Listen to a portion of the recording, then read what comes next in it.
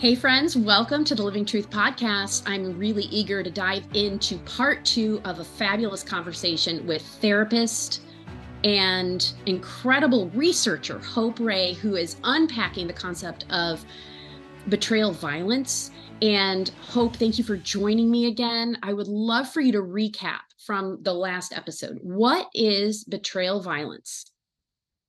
Betrayal violence is a form of conduct wherein somebody does three things all at the same time. The first thing is they maintain a relationship with their significant other, while number two, secretly and repeatedly violating fidelity, while number three, using deception, persuasion, and exploitation to conceal this information from their partner, to disable the partner from being able to accurately assess what's going on in the relationship. And it's all about avoiding the consequences. Wow. As you've explained this concept to partners and to addicts, what has been the reception of like your clients and the people that you're teaching this to? How are people metabolizing and utilizing this information for their own healing and change? Well, with the majority of my clients, we have, a cis het dynamic where there's a woman who's been betrayed, married or partnered to a man who's done the betraying, who's had a secret sex life, or perhaps they identify as a sex addict. And the idea is that women who have been betrayed find this to be clarifying, find this to be relieving, to acknowledge the abuse, put words and frames around the finer details. They find it to be hopeful to understand that there's really two things when we distill it down, two things that need to be addressed if the relationship is going to heal. One is whatever problematic sexual behavior is going on. And recovery is a way that we often target that. But that alone wouldn't be enough to restore the relationship. The other piece, and this is where women find betrayal violence language to be helpful, is the idea of the rehabilitation, the skill building, the awareness, and the willingness to address the abusive behavior, the communication style of persuasion, exploiting the partner, deceiving the partner. Those things don't often fall away just because somebody gets into what we call sobriety or they're no longer cheating. And so oftentimes couples who are rebuilding their relationships get stuck along the journey because even though he's not acting out, we call it, or he's in full-blown sobriety and doing really well and making changes and increasing integrity, at the same time, there's still trust issues. And that often has to do with the man not understanding and being able to acknowledge the aspects of his abusive behavior. Now, betrayal or cheating isn't necessarily the abusive behavior. It's the source of the pain. It's an abuse of the contract, a breach of the trust. I'm not going to make anything light about the idea of cheating, but it's when you add the lies and deception, the persuasion, we call it gaslighting, right? All of these things, the subterfuge, when you add that on top of those behaviors, now what we have is an abusive setup where somebody maintains power and control over their partner's reality. And this is how many partners for years don't know the full picture of what's going on. And so the thing that causes so much harm is that they continue contributing to the relationship, developing bonding, and giving wholeheartedly to their partner, helping them build their careers, having children with their partner, supporting them, because they don't know the whole of the unsafe context underneath it all. And so when they finally learn, and I call that reality collapse, when they finally learn the depth and breadth of the endangerment they faced along all these years with their partner, that's when they start to say, I can't believe how deep this betrayal feels and how deep it runs. It's so completely traumatic and disorienting. Yeah. Which leads me to the question about complex partner trauma. I remember when I was looking for resources back in the day when there wasn't a lot out there, finding a video of yours with an onion. Do you know what I'm talking about? The layers of the onion. Do you still use that graphic? That was my first stab at this theoretical approach that I've since refined, but it's still valuable. And a lot of people like that little onion. So I do mention it in my new publication, but it's no longer the the backbone. The backbone is a little more hardy now and a little more research based. But I love Okay, the tell onion. me I can about it. tell. Yeah. I want to Okay. hear your backbone of complex partner trauma. I mean, I loved what you had developed back then, but tell me more now. Sure. Should I start with the onion? Sure, whatever you Okay. want. The onion idea, it still applies. And the idea is that when somebody is victimized in this way, they have what's called the core of betrayal. That's the center of the onion. That's where all the painful emotions and unbelievable uh, trauma of being betrayed and cheated on, lied to, all of that happens. But because of all the lies and the subterfuge, there's a second layer that develops called reality collapse. And the reality collapse is essentially when we get to a place where we have enough information, sufficient understanding of the ways that the serious level of deceit and corruption that there was in our relationship. And so our reality falls to the floor and feels completely overturned. And as a result of that, then the third layer is it affects everything, including every single one of our relationships, whether it's with our adult children or our little children. Of course, our relationship with our partners impacted, the way we see the world, the way we see beautiful women walking around at the grocery store. This all becomes impacted. And so we are in a relationship disrepair. There are people in our family who don't know what's going on. There are people who might be telling us what we should do about it. Relationship disrepair then gives way to a fourth layer, which is an altered life state. Given all that's underneath already happening, we are not living, walking around on this earth in the same way we were before the collapse happened. We might have physical symptoms, physical medical issues. We have a new worldview that's been shaped by the trauma. We might be doing things that are not within our normal character, or forgetting things, or having all sorts of symptoms. And then the fifth layer then is this idea of self-betrayal. Given all that we're experiencing, there can be times where we are faced with such acute pain that we'll reach for whatever is handy to assist us in moving through. And not all the time do these things serve our healing, and sometimes can complicate things further. These are reasonable, understandable grabs. But the idea of self-betrayal is where, we might want revenge and therefore act in a way that falls back on us poorly later on, or we may do things that just aren't helpful, over drinking, overeating, doing things that really are making us feel worse than we already feel. So that's the onion. And that's great. That's just kind of the typical experience that a lot of partners have. But the idea of complex partner trauma, as far as phases go, there's really 4 phases. And the first phase is endangerment. This is where somebody has been subjected to betrayal violence, and they know maybe nothing or very little about it. So essentially, their reality has been withheld from them, and they can't accurately assess their safety and their well-being. They're in a position of endangerment because of their partner's behaviors in secret and their lies to cover it up. So endangerment then gives way to the second phase, which is endangerment awareness. And this can last a long time. This is where enough little tidbits come out here or there. There's some discoveries, maybe even some confessions. Sometimes women get calls from other people who are involved or know information. And this is where endangerment awareness grows, and so does the stress and trauma. All of that culminates then eventually into a third layer, or a third phase, called reality collapse. And reality collapse is the idea that you have sufficient information, like I mentioned before, to understand the seriousness of your endangerment.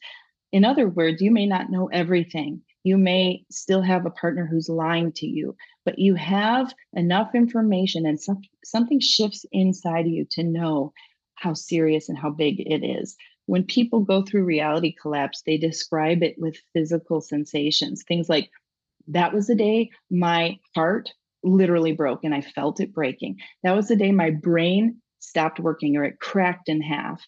That was the day I had a panic attack. And ever since then, I've been having them. So reality collapse is all consuming. And here's the good news about that. And I mean this. Reality collapse is essential for healing. When we get to that place, even though it's the climax of pain and exhaustion, it's also the place where we have the information we need to understand the endangerment we faced all along. Once we understand that, we can make healthy decisions for ourselves around our safety. We can get curious about what it is that we need to do in order to get more safe, to ground ourselves, and to find, the resources that we need. The fourth phase then is reality acclimation.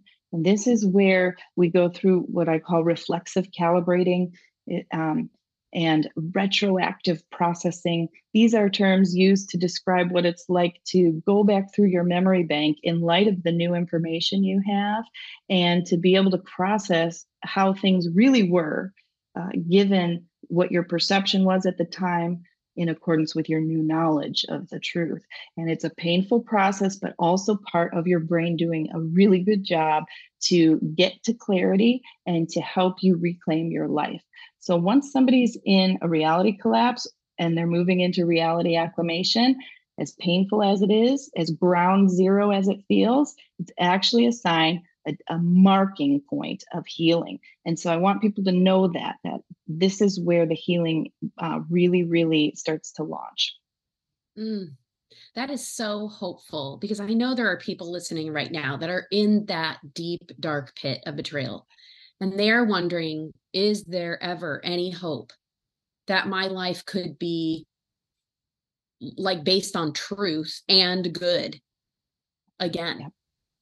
And so I love that hope that you're giving our listeners, which is ironic that your name is Hope, right? That's like my phrase that I say to women is, I'm holding out hope for you. So now I'll never think of that phrase again after doing this interview with you, Hope. Oh, I love that. Yeah. So, okay. Now, I think it's really important, especially as people think about sharing a resource like this podcast with the people helpers in their life. For example, maybe they have a therapist or a priest or a pastor or friends who are wanting to come around and support them. But just for our listeners to know, therapists and clergy do not get training in any of this betrayal, violence, partner trauma, unless they go to specific training outside of their like seminary or their grad school. And that's shocking for a lot of people to hear. You would expect, if I go to a therapist, if I go to my pastor, they're going to be able to help me with so common a problem as a sexual integrity issue in my marriage, right? But it's not the case. So I want to encourage you guys, if you're listening to this, to share this episode with your clergy or your therapist, and consider, until they get further training, perhaps consider not getting advice from them on how to heal from this issue. Because as you can hear, Hope knows what she's talking about. There are therapists out there you can find that are deeply trained and or have done research in this area and can help you. But I think, Hope, what you're describing can be so helpful for our churches and for therapists to gain more insight and understanding of what is really happening after infidelity and how to best support the partner. So how do you think some of these concepts that you've developed could inform therapists and people helpers, clergy and whatnot, to come alongside a partner in their betrayal trauma? Yeah, it's a great question. Essentially, the terms betrayal, violence, complex partner trauma, and all the language and terminology embedded within the theory here is not necessarily new information. I believe it to be groundbreaking because of the way that it's been packaged.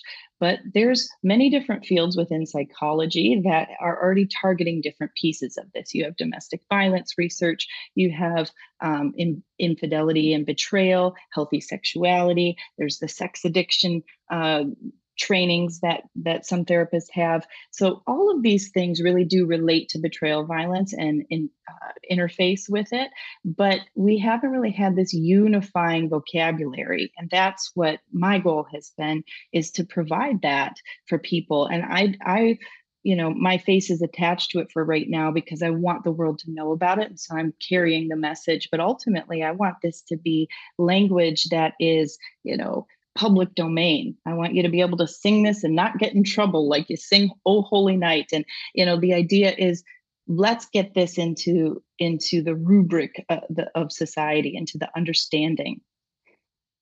Yeah. Yeah. So how does this help? Well, it provides terms that I believe can be very unifying. And there are plenty of amazing therapeutic programs out there, networks like you guys have with Men in the Battle, Women in the Battle. I mean, these things are all essentially targeting this stuff. But now that we could maybe put some more clarity or frames around the actual conduct that's being targeted, it just takes things deeper, faster.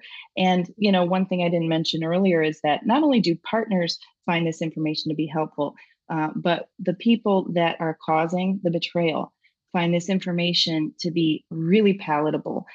Violence is a strong word. Nobody wants to be told they're being violent, especially if they assume violence means physical abuse, which it doesn't. We need a more thorough understanding of violence if we're thinking that. But the people who have caused betrayal really like this terminology because it puts words to what it is their partner has been trying to communicate to them all along. And it clarifies, organizes it, and then gives them this idea that, hey, I can address these things.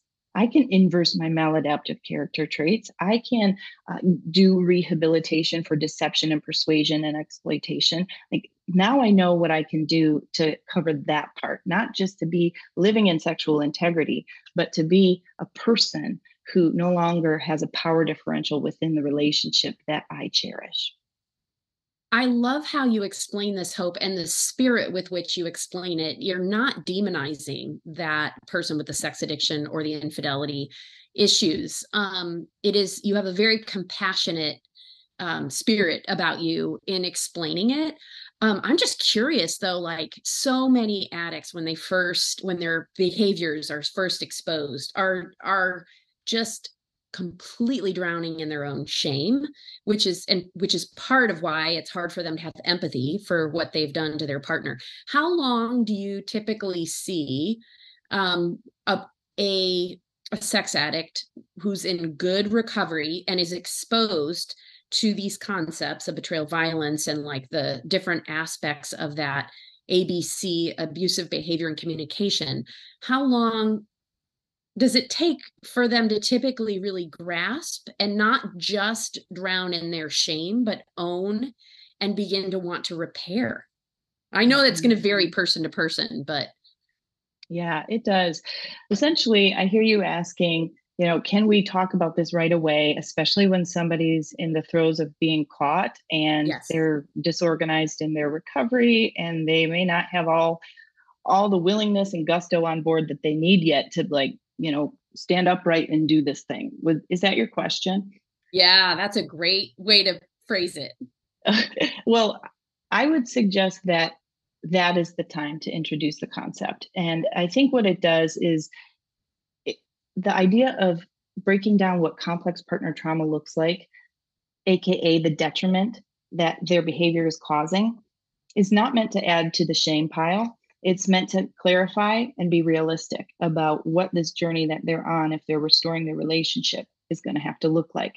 Because these things these traumas, injuries, and detriments that the partner has sustained are going to have to be addressed and front and center if the relationship is being worked on. Very often, there's this very compartmentalized way to address this, and it leaves the relationship off center, and it really centers around the person who's got the problem. And so this is a non-pathologizing way to look at this, to say, we're not going to call you a narcissist. We're not going to call you even a sex addict if you don't want. Those terms you're free to use. You're free to apply them to yourself. But here's what we're talking about with betrayal violence. We're talking about the conduct. three things that you're doing simultaneously, perhaps for years, that are causing this kind of aftermath. And so let's look at this clinically, let's break it down. And, when it's described in a way that, at least I think I've been able to achieve in this magazine I've recently published, people digest it and they feel relief. That's been the feedback I've gotten. Relief to understand what the heck is going on. And so then what can they do about it? Like, how can the person with the unwanted sexual behavior not just address their sexual behavior, their maladaptive sexual behavior, but the ABC component? Yeah. So there is a whole structure of rehabilitation that involves taking a look at maladaptive character traits that accompany this type of abusive behavior and communication, things like entitlement, regression, detachment. Those aspects need to be inversed and replaced with things like empathy, integrity, right? There is rigorous honesty is another example of an inversed maladaptive character trait. And so what I've found is that there's a variety of diagnoses that apply to people with this type of conduct. And there's no singular diagnosis that defines them all. So I like to leave diagnostics out of this. There's a variety of other concerns like abuse histories or the type of family they grew up in that, again, there's no universal prototype for the type of person who can commit betrayal violence. And so because of that, I like to just say, let's look at the conduct and let's figure out what belies this conduct. And across the board, I feel that there are maladaptive character traits, which I outline in my magazine. If those get attended to properly and skills get built in those areas of deficit, then there's a good chance with the willingness and hard work that the person can no longer return to their abusive behavior and communication. Yeah, I see that hope too, that there can be change for the person with the unwanted sexual behavior, not just in their breaking with the sexual behavior, but becoming a healthier, whole adult person that's able to be a loving partner to their spouse. And I am so grateful for your work in this area, Hope. Thank you so much. I know you have a gift for our listeners. Can you share what that is? Yeah, there's a poem I wrote that's included in my magazine that a lot of people like and a lot of people ask me about. And so I crafted for your listeners a little phone background that they can download that contains a clip of this poem, just because I know a lot of folks resonate with it. I think I saw it on YouTube. I recently was looking at your channel, and is it on there?